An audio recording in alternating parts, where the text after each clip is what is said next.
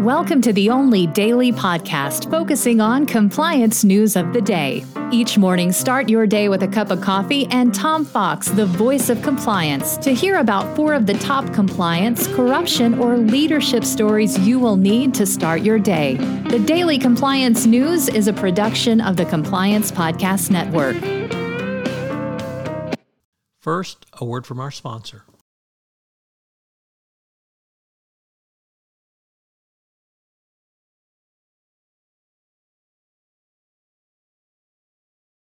The Daily Compliance News for June 18, 2022, the MD dishes on Goldman edition. And we begin with that story from Bloomberg. As a former Goldman Sachs managing director, Jamie Fiore Higgins is scheduled to publish a book entitled Bully Market.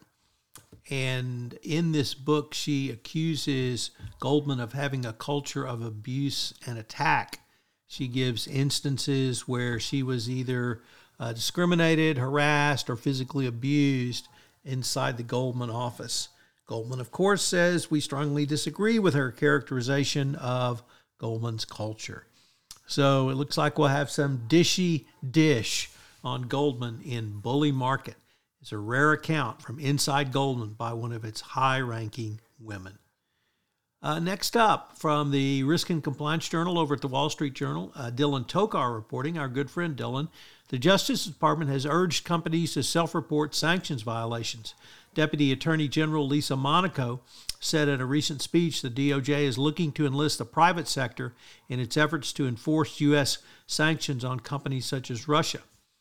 The agency has worked to police the restrictions the U.S. put in place, and now it's looking for additional resources and new ways to enforce these global sanctions. And, of course, that's through business. Next up, Peru just cannot get it right as the current president faces yet another investigation for corruption. He has now faced, I think, 2 impeachments. There have been 6 Peruvian presidents between 1985 and 2020 who were sentenced, indicted, or investigated for corruption and money laundering. But it does mark the first time that the district attorney's office has investigated a sitting president.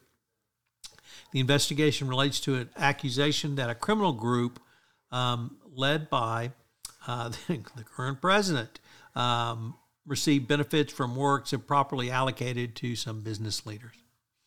And finally, a story that broke a couple of days ago, which was Vince McMahon, a longtime head of the World Wrestling Entertainment, or WWE, had settled suits or allegations of sexual harassment with a $3 million payment and a confidentiality agreement to a former WWE staffer.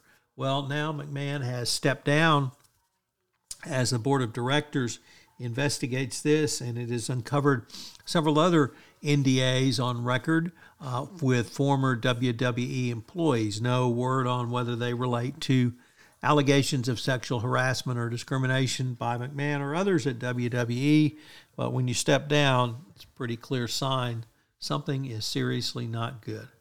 Hope you have a great weekend, and we will visit with you again on Monday at the Daily Compliance News. The Daily Compliance News is a production of the Compliance Podcast Network and a proud member of C-Suite Radio. Thanks so much for listening. I hope you'll join me again tomorrow.